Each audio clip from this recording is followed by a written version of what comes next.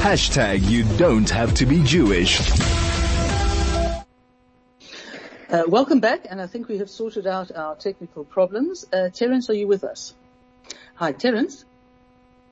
Hi, can you hear me, Zara? I can indeed. Thanks for getting on. I probably none too elegantly just explained to the listeners the decision taken at the end of the 2017 elective conference to push for expropriation without compensation, and it would be done by way of amending Section 25 of the Constitution. It really was significant last week that after sort of 4 years of this process of to and fro, public consultations, some not as good as they should have been, and a lot of debates and a clear desire by the ANC apparently to push it through, it was going to do so largely with the assistance of the EFF because it needed a 2/3 majority to make a change like this to the Constitution. It didn't get that 2/3 majority. The change was not made. Terrance, can you comment on that and the significance of not having that piece of legislation approved? Well, you've got to understand that the expropriation without compensation agenda rests on a number of pillars, of which the constitutional amendment was but one. But it was an important one because this would remove a major protection in the sense that you would not be able to appeal to a constitutional principle, or at least that the scope for doing so would have been considerably smaller. Now, that doesn't mean that all property protections would evaporate, but it would give somewhat greater latitude to the government to pass legislation which would not be vulnerable to a constitutional challenge. Yeah, you're quite correct that the assumption over this period was that the ANC and the EFF would do a deal and together they would have the requisite 66.6%. What appears to have been the sticking point is that the EFF wanted a provision in the legislation, or wanted to make it a constitutional principle that all land in South Africa would essentially be nationalized, or as the nomenclature goes, would have been vested in the state as custodian. Now, there's an interesting history behind that. It goes to a 2013 Constitutional Court judgment about mineral rights, where the Constitutional Court held, on the basis of the facts before it, and was cautious not to say that this is a general principle, that when the state takes custodianship of an asset, in this case mineral rights, this does not amount to expropriation. Previous holders lose their rights, but since the state doesn't technically gain those ownership rights, it is not expropriation, and therefore no compensation is due. Now, that's a principle that has all sorts of very interesting possibilities for depriving people of their assets, but not imposing a corresponding responsibility on the state. Can I just ask you, just on that question, essentially, do you end up with a situation where if the government if the government takes land as custodian, it's essentially sort of got the land under its control, but there's no ownership on either side? Yes, it's an odd situation. The way that this has been explained in respect of water and mineral rights is that the state is that the ownership vests in a nebulous thing called the people of South Africa, with the state as the custodian. So the state sort of exercises most of the functions of ownership, but doesn't technically own it. So the property rights, the ability to hold and to use for collateral and whatever, essentially on some level evaporate. They just no longer exist. But yes, to all intents and purposes, and I think certainly from the point of view of existing or aspirant property owners or investors, what would have happened is that this would have been nationalized. If you want to engage with some sort of, with some sort of land right for development or housing or whatever, you're not going to talk to a private owner. You're going to talk to, you have to talk to the government, or you have to talk to a state official. So yes, now the EFF wanted that as the principle across the entire country. We know that there is a great deal of sympathy in the ANC for this. It has appeared in a number of official documents. The 2017 land audit, for instance, I think there were four recommendations, one of which was that the state should take all land as custodian. End of story. There was a version of the proposed constitutional amendment. They were very coy about what the wording was going to say until right near the end. But a senior official at the Department of Land Affairs told an audience in Davos, which is, hardly a place where you would have expected this to go down well, that this was the goal, that it would be to vest all land in the custodianship of the state along the lines of water or mineral rights. So clearly this was on the table. What the ANC did was, I think that two things happened. First of all, they had hoped that this issue would be out of sight, and the focus of public interest would be on the question of expropriation without compensation. In other words, can the state come in and take property X, Y, Z? We at the Institute put a great deal of effort into highlighting the custodial issue, and that became a major talking point. Now, the ANC, I think, knows that its constituency, whatever they may feel about land reform and about the advisability or otherwise of taking land without compensation, they want to own what they get.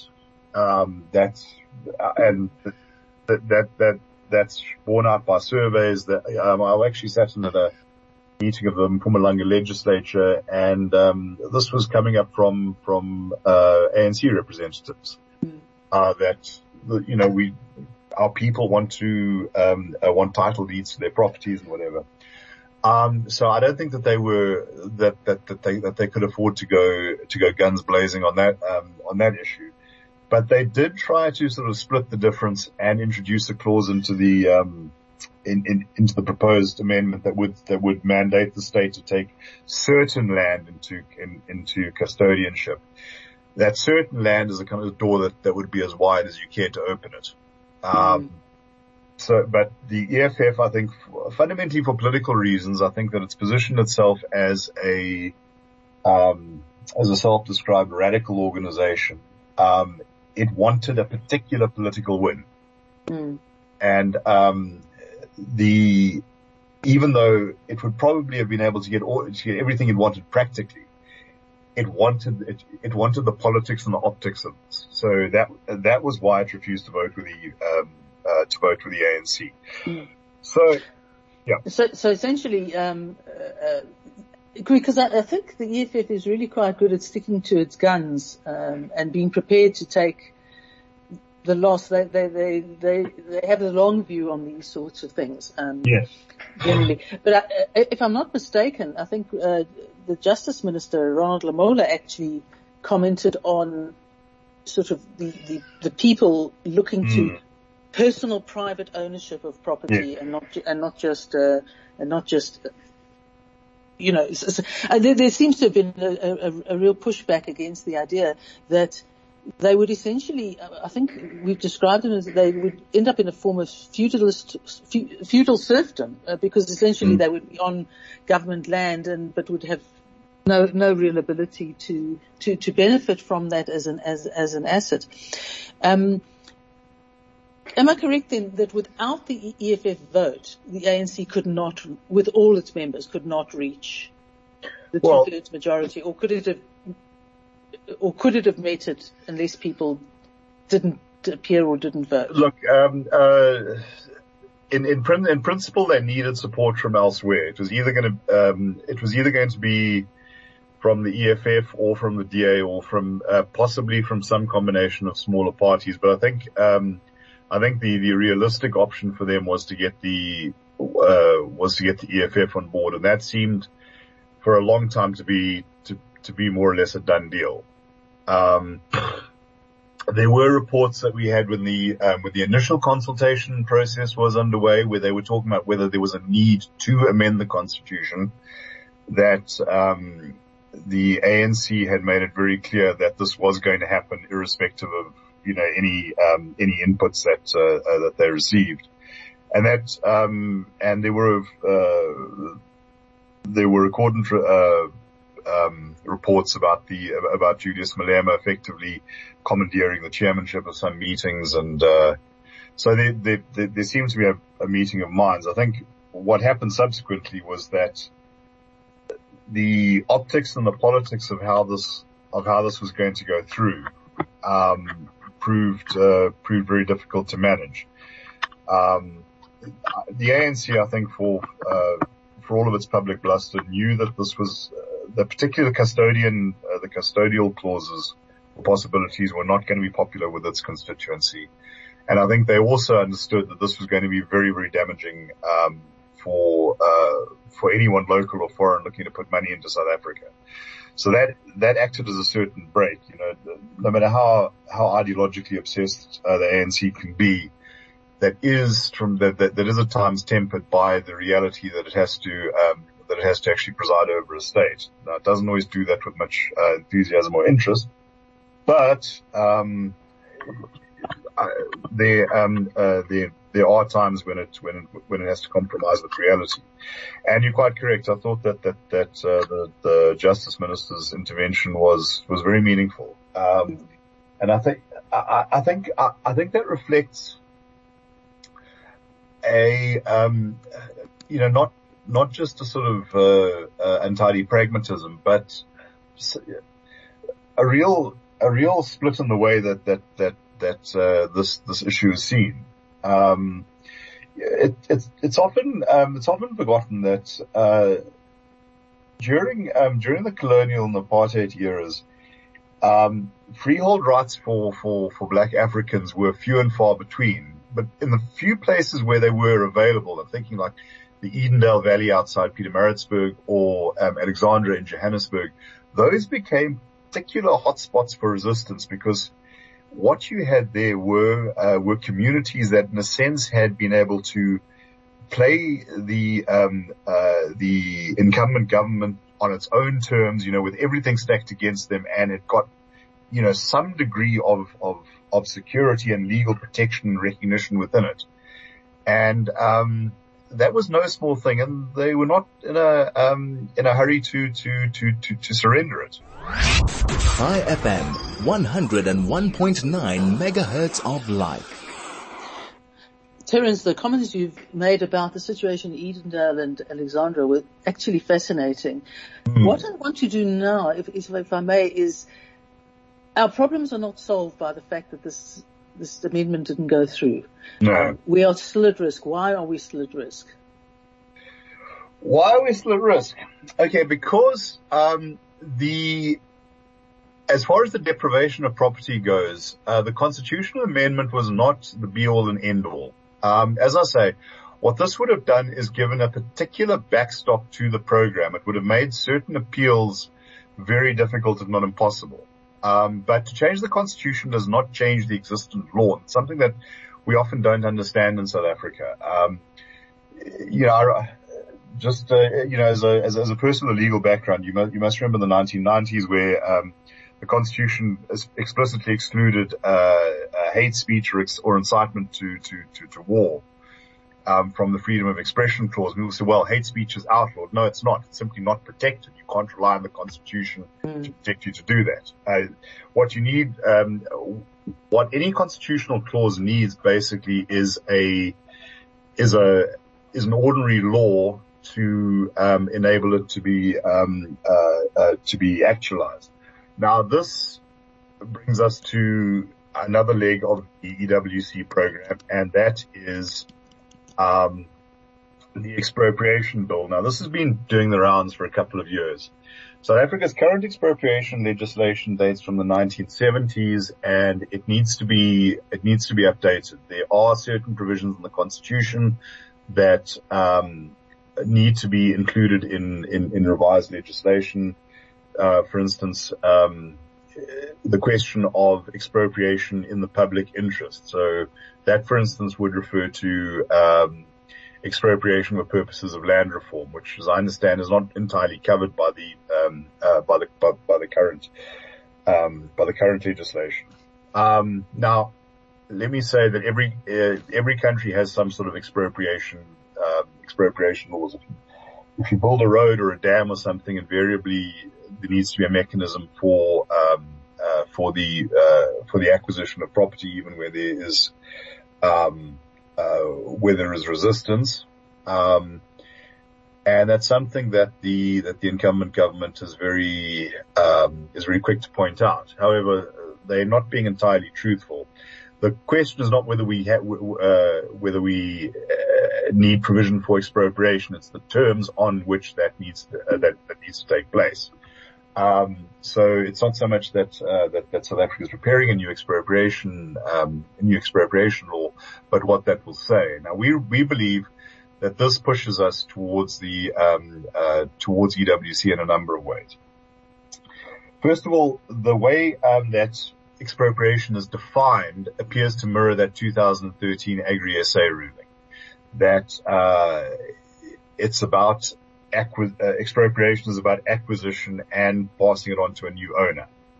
In other words, this, I think, would open the way to taking things on a custodial basis without paying for them. Now, you could then become very creative in the way that this is applied, and you could end up achieving well, if this is your program, achieving a great deal.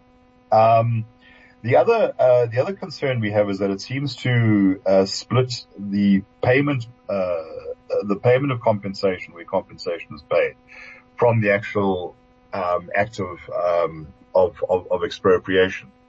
You can your readers are welcome to go and look at some of the stuff that I or Anthea Jeffrey have written about this to get a more detailed view. But basically, the way that it's said, the way that the process is described seems to be set up in such a way that, yes, you do have recourse, you can object, etc., but the state will take possession of what it wants on a date that it specifies. End of story. So you could find yourself in a position having been lowballed on the price, just having to accept that because you don't have the deep pockets to contest this, in what may be a multi-year process, having already lost the asset. Mm. And, if as part of the purpose for which it was expropriated, your house or your farm or whatever is being paved over, is there any real point?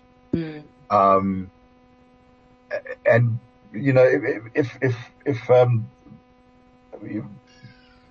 if this was being done by, I don't know, the government of Singapore or Sweden, maybe we could say, well, we should trust them to act prudently. But until the Singaporeans or the Swedes lend us the civil services, we're stuck with the civil service we have, whose record has been less than salutary. In fact, one of the issues I wanted to ask about was that when you refer to the state, the state includes the municipalities. Yeah. And given pardon the pun, the state of the municipalities, untoward things could happen with regard to property ownership at best. Yeah, no, it's concerning if I could put it in very euphemistic terms. A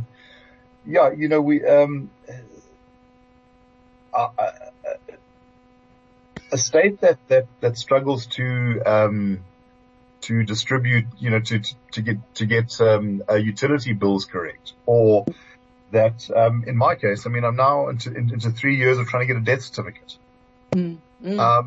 I really have my doubts as to how well this is going to turn out if it's in a position to go after people's houses. Yeah. No, and particularly as you've mentioned, the sort of take first, pay later scenario exists that puts the original owner on the back foot, both financially seeking recourse through the courts. I just wanted to ask finally what the would the decision making around any dispute reside with the courts or reside with other arm of government? Well, look, that's been one of that was also a bit of a sticking point with the constitutional amendment that the EFF wanted, and the ANC actually at one point as well wanted the courts explicitly to be excluded. This was going to be an executive function. The constitutional amendment did not do so. My understanding of the expropriation bill is that it does give the right to appeal to a court. So that hasn't been taken away. But as I say, perhaps if you Anton Rupert or someone who they come after his wine farm, he can hire the best in the business to represent him. But somebody losing a primary residence, or even let's say a secondary residence that they're renting out, but it's a big part of their income stream, find it very, very difficult. I mean, it's expensive to go to a court,